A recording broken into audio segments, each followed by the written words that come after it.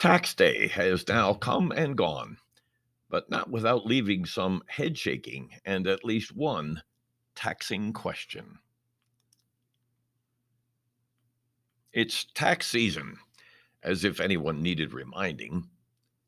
This is that wonderful time of year when we all get to remit to our government the sums that they tell us we owe to pay our fair share of government expenses. Of course, there's no way to know whether we're actually paying our fair share or not, especially amid the reports of some millionaires paying practically nothing in taxes due to loopholes and other avoidance maneuvers. It's certainly not true for Elon Musk, the world's richest man, who claims that he will pay $11 billion in taxes this year. Wow, that's a lot of Twitter. I'm not smart enough to know a fair calculation of fair share taxes, but I have developed an opinion with regard to at least one wage earner and his tax bill for 2021. Nick is a jack of all trades who does a wide range of jobs for us when I'm either too lazy or too busy to tackle them for myself. He's a hard worker and honest with his time, so I feel good about paying him for the work that he does.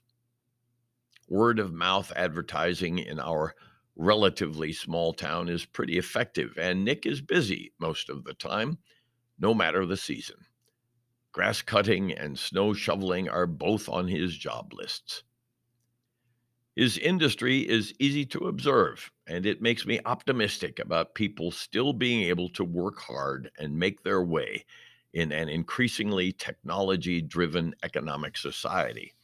I feel good about what he does, though I know little about his life circumstances other than knowing that he lives alone in a small apartment on the other side of town. Nick and I have become comfortable enough with each other that we can talk about more than just the weather or the latest sports story. Earlier this week, we were talking about the tax deadline fast approaching. Nick was shaking his head. I only made $21,000 last year, enough to keep me in my apartment and fuel my car. But I just figured out that I owe more than $2,000 in tax. It's really tough. I did a little quick math in my head, always a dangerous thing, and calculated that Nick pays about 10% of his small income in taxes.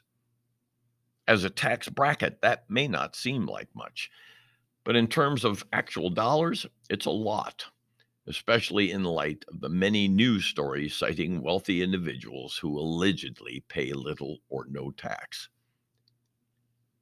Nick has chosen to lead the lifestyle that he has, and he's entitled to it. For me, I can't imagine living on $21,000 a year. It's only slightly more than the federal poverty threshold. I'm no tax policy nerd, but to pay $2,000 of that in tax just feels wrong. In an era where wealth is measured for many in the millions, the modest income of a small town handyman seems better left alone.